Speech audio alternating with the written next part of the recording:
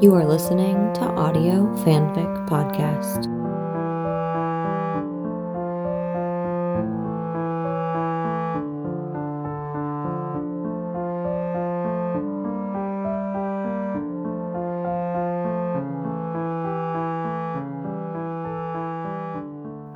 Go Be by Amy Seymour on Gossamer.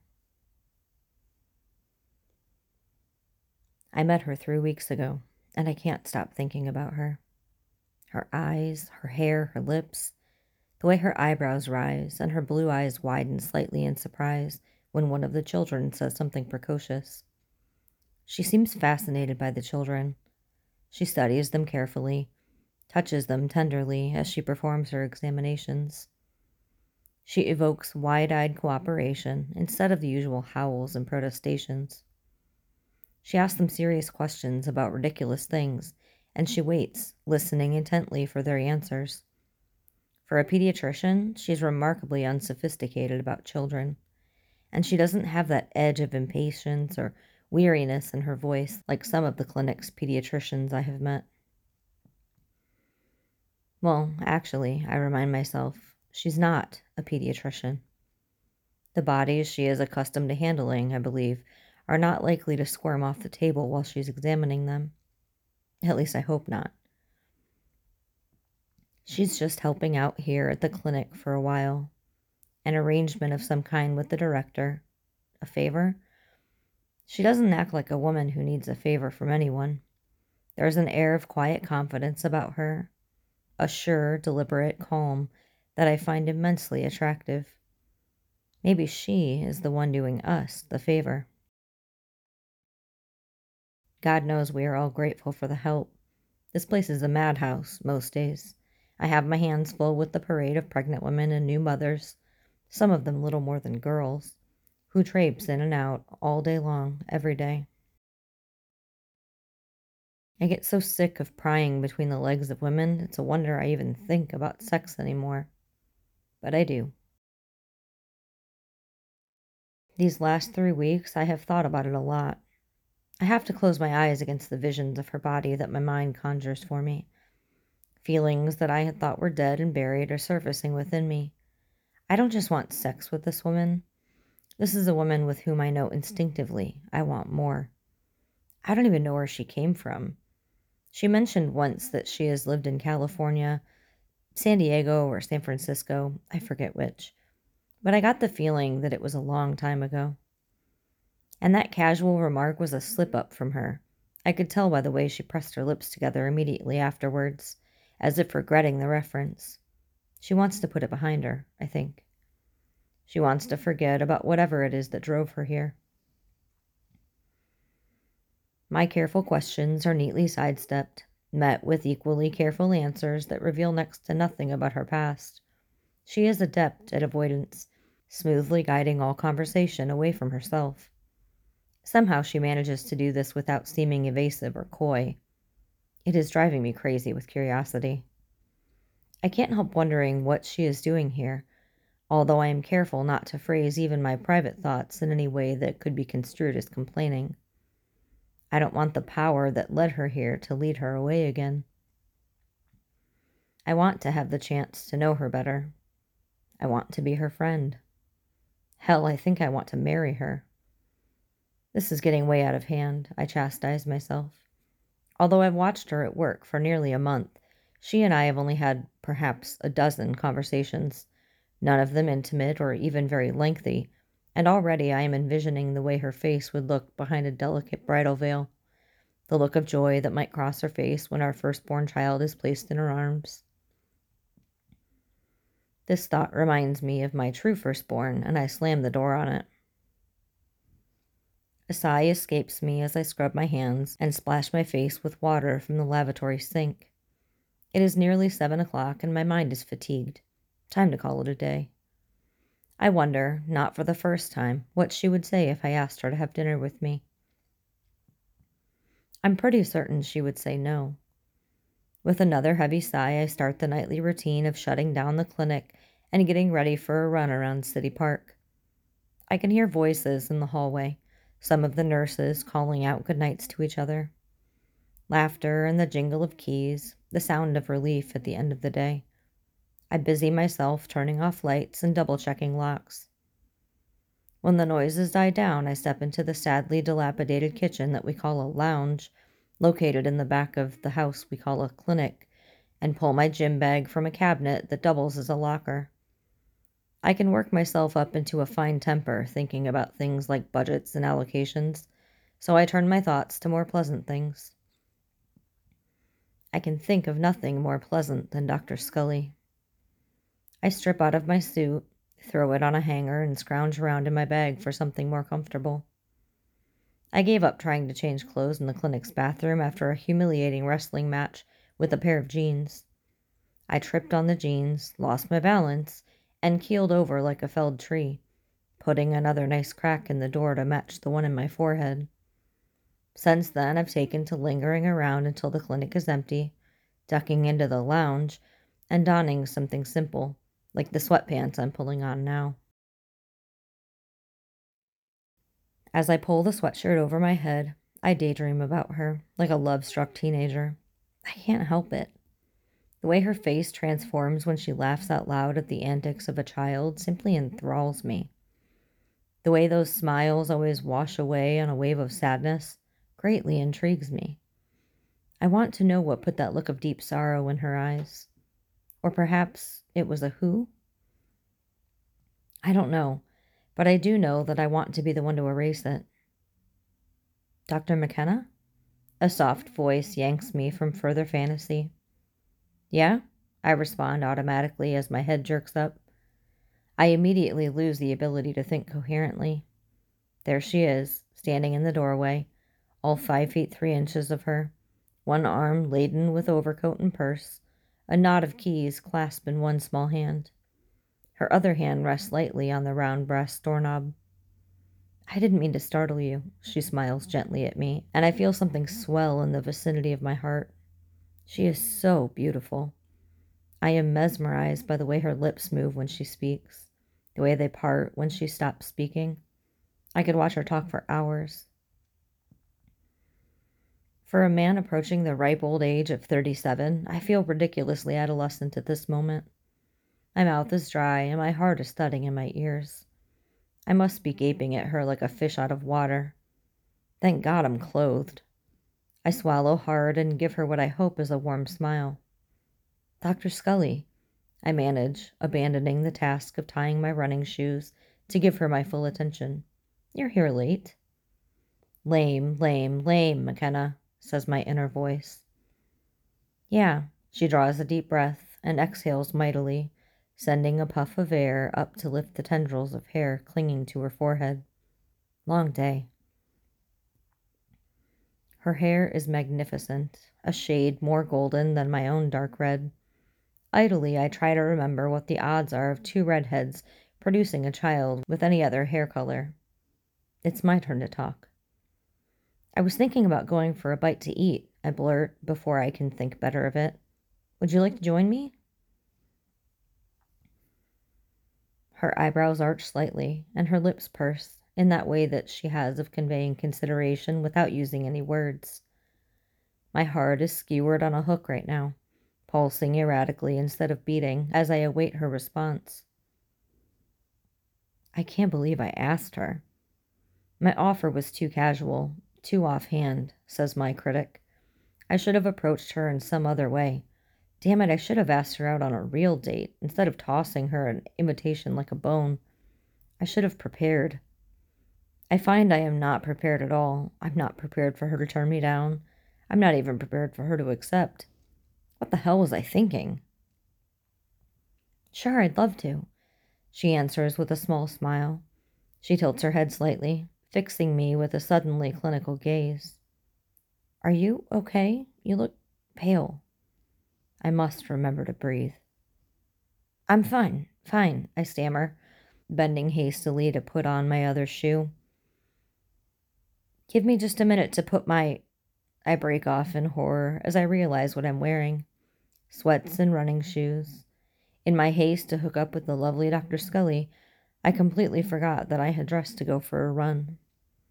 Now I'll have to keep her waiting while I change back into my suit and tie and put on some decent shoes. This is embarrassing. If it is not already transparent to her that I made up my dinner plans for her sake, she's going to get a clue when I go scurrying to the restroom to change back into my work clothes. The thought of trying to put on a suit in that restroom helps me make up my mind.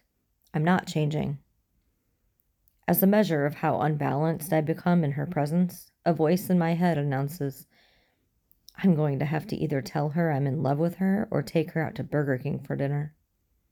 Take your time, she says generously, oblivious to my dilemma, as she props her shoulder against the doorframe and rests her temple against the wood. I'm glad you weren't planning on anything fancy, she offers as I struggle with the cotton laces on my sneaker. I would give anything for a piece of Velcro right now. Apparently, she has accepted my invitation at face value, just a casual offer from a coworker. With any luck, I will dissuade her from that perception by the end of the evening. Although I wouldn't consider myself particularly aggressive by any means, I have never been one to beat around the bush for long. These past 3 weeks, I have been uncharacteristically reticent about displaying my interest where she is concerned. But then again, I can't remember being this infatuated with the woman since the year I met Anna. It's disconcerting. She is so lovely. I know a quiet little place not too far from here, I tell her as I stand. I tower over her, even though I'm only slightly above average height. Next to this woman, my 5'11" stature seems much taller. It's kind of combo bar and grill. The neighborhood's a little scary, but the food is good. Bad neighborhoods don't bother me, she replies evenly. I'm armed. My startled expression goes unnoticed by her because she turns as she speaks this last phrase and precedes me down the darkened hallway of the clinic. I snatch my keys from the tray by the door and follow her out. We take separate cars because neither of us wants to leave our vehicle unprotected in the clinic parking lot. I lead the way, hoping I haven't made a mistake in my choice of restaurants. Caps is a comfortable place not too far from here, where I go to shoot pool with my few friends from time to time. But it's not the sort of place I had envisioned for our first date. Date. Ha! I'm wearing a pair of black sweatpants with a top that used to match, but is now merely a shade of gray. I'm in desperate need of a haircut, as I can tell because it's starting to curl. And I've got a 7 o'clock shadow that looks like someone rubbed a piece of rusty metal on my jaw. It's a good thing Caps has low lighting. Nearly 2 hours alone, and I know next to nothing about her. Getting Dr. Scully to open up has proven to be a greater challenge than I had imagined. At least we're on a first-name basis now. I would pay good money to have a video recording of her saying Evan over and over. We've talked about everything, and nothing, in the past 2 hours. I know that she has 2 brothers who are both in the Navy. She mentioned her mother in passing, but not her father. I know that she likes chocolate, she wears glasses to read, and she once named a dog, of all things, Queequeg. But I don't know anything about what put that sad, knowing look in her eyes. I have been careful, perhaps too careful, to avoid direct questions that I know will send her liquid blue eyes skittering nervously around the room and bring the tip of her tongue out to touch the corner of her mouth. On the few occasions when I veered too close to whatever it is she is running from, she has answered obliquely, or in generalities that only serve to frustrate me and rattle her. So the conversation remained pretty light, relatively harmless, until she showed curiosity about the scars on my hands. They say self-disclosure is the surest way to get another person to open up. Even so, I didn't disclose much about the scars, or the woman and child behind them. Not because I don't want her to know about it, but because tonight is not the night for it. And she looks like she has enough sadness of her own to bear. We'll get to mine later. To offset the mood that is descending, I tell her a story about a patient of mine. Shop talk. Inoffensive, unobtrusive. Safe. Suddenly, in the midst of laughter, she grows inexplicably solemn. You remind me of a friend of mine, she tells me quietly, and my heart trips into overdrive. I sense that she's about to reveal something. Really? I reply, hoping that by leaning forward and making eye contact with her, that I can encourage her to continue. Who? My hopes quiver in my chest as she lowers her brilliant eyes and brushes her hand across her mouth. She is silent, nearly motionless, for a long moment before she looks up again with a small shake of her head. I am startled to see the shine of tears in her eyes. She offers me a brittle smile and tucks a strand of hair behind her ears. I'm sorry, I don't usually, she begins, but I interrupt her. No, no, go on. Tell me about this friend I remind you of. I am anxious to keep her talking. I am anxious to let her know just how interested I am in her. She heaves a small sigh and shakes her head slightly from side to side. We weren't close. I never even knew his first name. Something about the way that she utters this phrase sends a chill down my spine. Really? I repeat stupidly. How so? We worked together, and I just never really got to know him as well as I never got to know him well before he died. But I liked him a lot. Her voice trails off, and the next words are so low I can barely catch them. He just wanted to buy me a birthday drink. She looks so incredibly sad. I want to wrap her in my arms and rock her, but the spark of something else, I think it's anger in her eyes, forestalls me. I don't know what to say at this point, so I simply reach across the table and take her hand in mine. It trembles slightly, and she clasps her fingers tightly around mine, as if to still it. I feel as though I'm treading on very thin ice, so I place my next step carefully. Do you want to tell me about it? Looking me directly in the eye, devoid of sadness or anger now, she gives a tiny shrug as if to say, What's to tell? He was killed by a gunshot wound to the chest, she answers simply, without further explanation. My uncharacteristically slow mind begins putting the pieces of the puzzle together. Earlier, while sharing a funny story with me about her dog, she had mentioned a partner. Before we left the clinic this evening, she indicated that she carries a weapon. And now this, a coworker killed by a gunshot wound to the chest. Maybe her partner was killed in the line of duty, I think. Maybe she and I have more in common than our vocations. But no, she would have known the first name of her partner, surely. So you were in law enforcement then? I am very pleased with myself for this deduction. To hell with avoiding the direct questions. Police officer? No, Dana replies.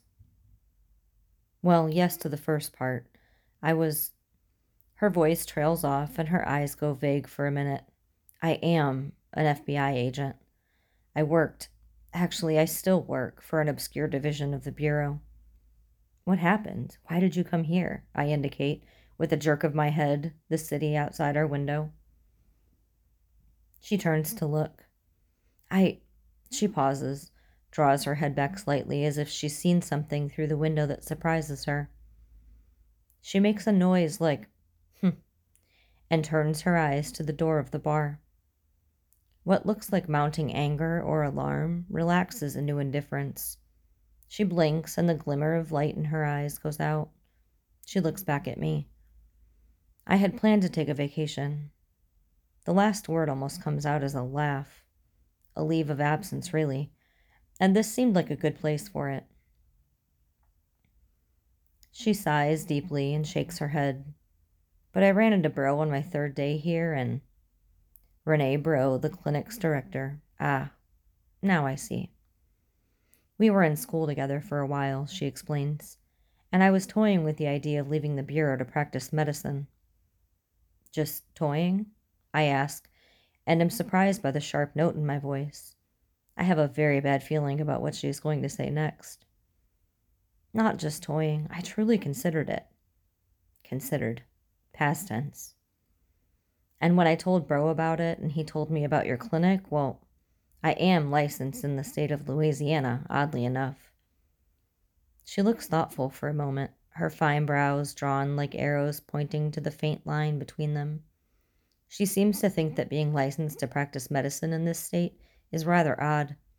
I don't have an argument for that one. She looks up at me with something like the light of revelation in her eyes. In a way, it almost seems meant to be. Meant to be. The phrase rings in my ears. I think we were meant to be, is what I want to say.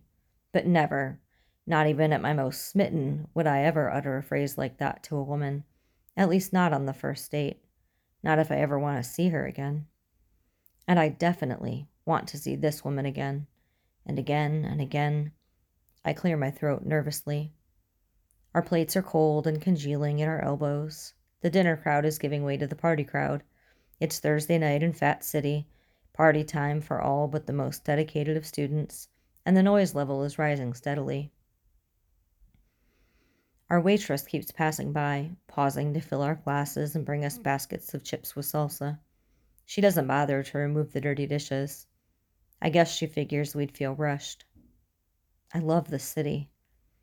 I'm once again acutely aware that we've been sitting here for over 2 hours, and I don't know any of the things I want to know. She is lovely and pleasant and funny and smart, but there's a distance in her eyes that I can't seem to reach past. I feel it slipping through my fingers. I don't know how to stop it. I grope for a way to prolong the inevitable, but I've suddenly forgotten all of the convenient little conjunctions and phrases that normally string words together into coherent sentences. All my desperately enamored mind can produce is fragments like you, me, walk, coffee. Before I can muster the words, she is speaking again. My mind snags on the visual of her lips moving, saying my name. Evan seems to spool out in slow motion from her mouth. I am captivated by the way her teeth and lips move when she pronounces the V in my name, the way her mouth stays slightly open afterwards. Evan? She passes one hand between my eyes and her face. Time snaps, and my ears are once again filled with the jangle of people having fun and my companion speaking my name in the most beautiful way possible. I'm sorry, This is becoming embarrassing. I can't focus on her words for obsessing on how she says them. It's okay. I know you must be tired. God, she thinks I was zoning out, not listening to her. I guess I should probably go. I want to finish my notes tonight so I can give them to Bro before I leave. Leave? I am fumbling for my wallet as she fishes for her car keys. Dinner's on me, Evan, she says, giving me the sweetest of all smiles. I had a wonderful evening. No, I've got it, I insist, snagging the ticket before she can reach for it. You're leaving? Tomorrow is my last day at the clinic. Oh. Oh. Oh is the only word I have breath to speak. I'm sorry, I thought you knew. I thought that was why you... She breaks off with a worried look on her face. Evan, are you okay? Sure, I'm fine. I think I'm coming down with something, maybe, I finish lamely. Or I'm just tired. She smiles sympathetically and pats my hand as she stands. I can't seem to move my legs, and I don't think I can lever my body out from this booth using only my arms. You're leaving New Orleans too, then? One last stab. Yes, soft and sad. I get the feeling that I've added to her collection of sorrows tonight. Thanks for dinner, she says softly, and the company. I enjoyed it very much. I know my smile is a little watery, but most of my life's blood is being used to keep my heart pumping. I don't have a lot of leftover energy for things like facial expressions. I'll see you tomorrow? She queries. Yeah, tomorrow. What is wrong with me? Maybe I am coming down with something. Okay. She leans forward, and I catch a whiff of her scent just before she places a soft kiss on my cheekbone, just beside my eye. Good night. My eyes refuse to move to follow her figure as she makes her way past the booths to the door. Good night. My voice is barely above a whisper. I don't have enough leftover energy for talking either, it seems. Dana? She turns at the sound of my voice, although I was sure she would be too far away by now to have heard it. Yes? Wait, I swallow, and turn to look at her directly. Why are you going back? It's the most direct question I've been able to muster all night. When she comes back to the table and sits down, I realize that I should have been more direct with her from the start. There's something anxious about her face, as if she were eager to explain her decision, not only for my sake, but for her own. She pauses at the last minute, however, seeming to reconsider her response, and then she plunges in, revealing a facet to me as a sort of goodbye gift. I think it was the children I've been seeing, she says hesitatingly. They are so small, so vulnerable, and there's no one to protect them. Her eyes darken. No one at all who can protect them, who can guard their futures. I guess I've realized that it's not enough to cure their aches and scrapes and send them off to play. Her voice is rising slightly in pitch. It's a waste of time for me to work at treating measles and chickenpox and broken arms when... She breaks off abruptly, a look of consternation in her eyes. She doesn't know why she's telling me this. What, Dana? What is it that you protect them from in your work, in whatever it is that you do, that makes treating the injuries and illnesses of children pointless? I am distressed by her statement, more than I realized when I first began speaking. It just doesn't mesh with what I've seen of her in practice. Her careful examinations, the look of affection in her gaze as she gently presses their tummies and pries into their ears. She looks at me helplessly for a moment, obviously trying to come up with a response to that question. It's complicated, she says somewhat lamely. Convoluted. Try me. She almost laughs, but composes her features before it goes anywhere. I'm not doing what I'm supposed to be doing, what I need to be doing. Which is?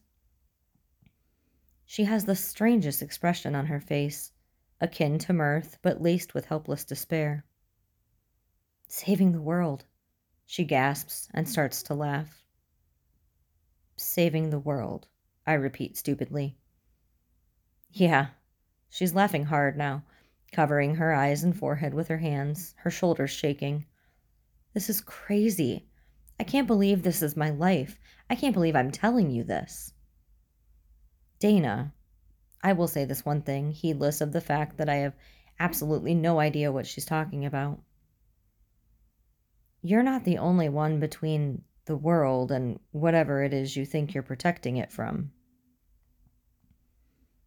She stops laughing and gazes at me solemnly. No, you're right, I'm not. I'm one of two. 2 in 5 billion. 2? Your partner, then. He's alive? She nods, looking perplexed by my question.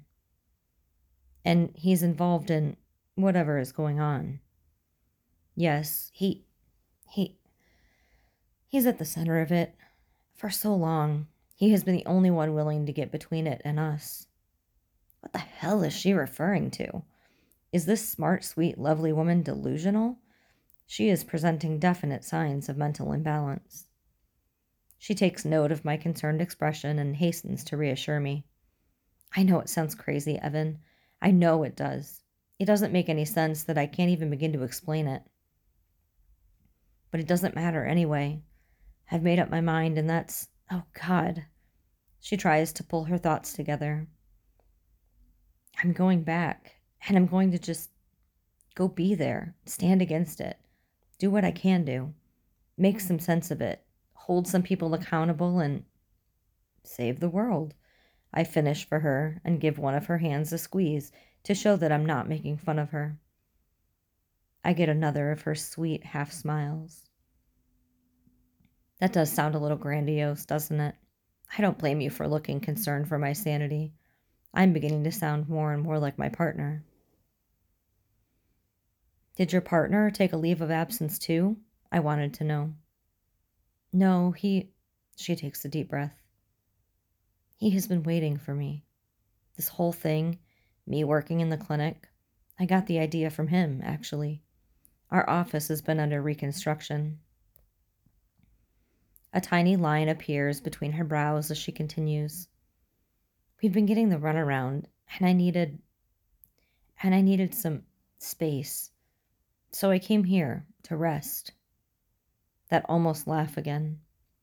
And then the opportunity presented itself, and well, I got the chance to try it, to lay some doubts to rest. She pauses long enough to give me a rueful smile. I'm sure now that it's not what I'm meant to do, so I emailed my partner and told him I'd be returning to the bureau next week.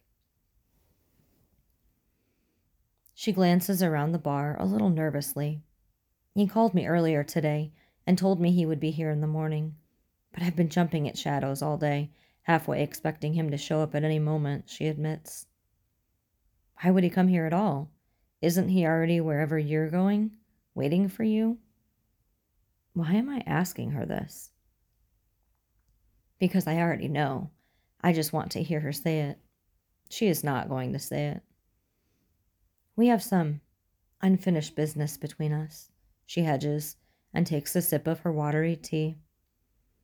He said he would be here tomorrow, but he's not the most patient person. She reflects upon this comment for a moment. Well, I guess he's patient in some ways. Does he know where you're staying? Yes. Maybe he's waiting for you there. Maybe you should go, Dana. Maybe you should just go now before I make an utter fool of myself. Maybe, but I don't think he would wait. I think he would have come to the clinic if he were in town already. Well, perhaps he arrived late. Maybe we were gone before he got there. It feels so good to say the word we to this woman. I've got another 5 minutes to hold on to the illusion. Oh, a half smile. Mulder would find me. Oh, that's right. He would be an FBI agent too, naturally. My mental processes are uncommonly slow tonight, and FBI agents are trained to gather evidence, to see telling clues where normal eyes would see nothing at all. Of course he could find her. But somehow I know that this is not precisely what she means. Our waitress pauses beside me, having spied the money lying atop the ticket.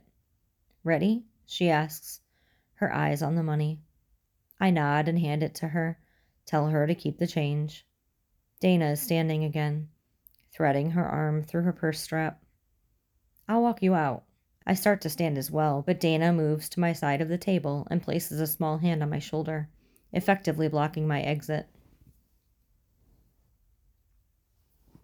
No need, she says firmly, and there's something behind her eyes that I can't read. My car is right there. I'll be fine. Her car is parked within view of the window at the end of our table. She doesn't want me to follow her out there. She doesn't want me to tell her goodbye. She doesn't want to participate in the end-of-date ritual. She's trying to let me down easy. I reach up and cover her hand with my own.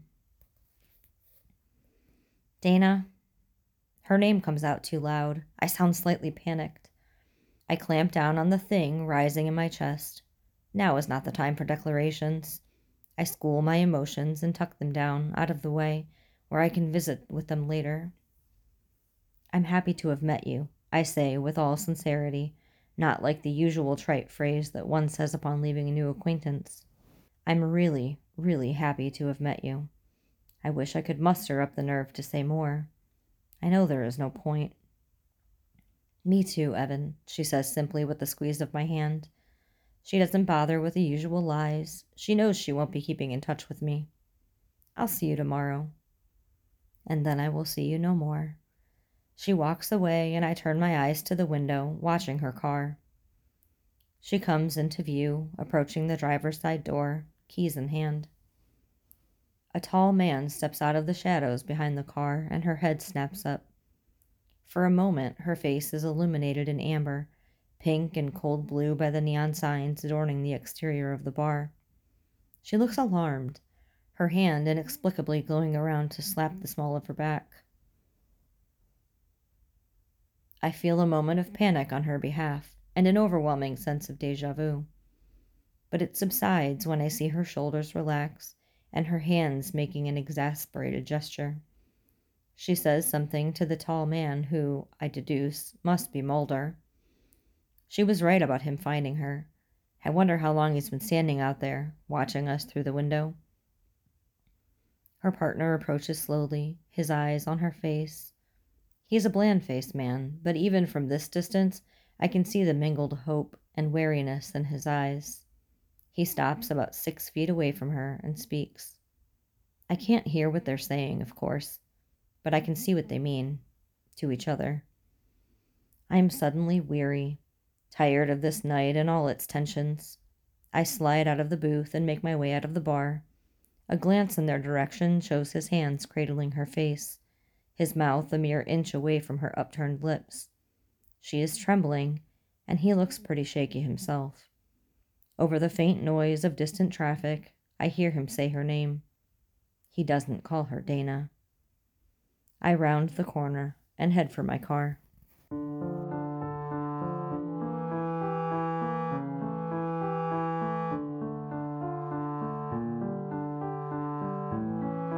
If you like this story, please follow the link to the writer's page and leave some love.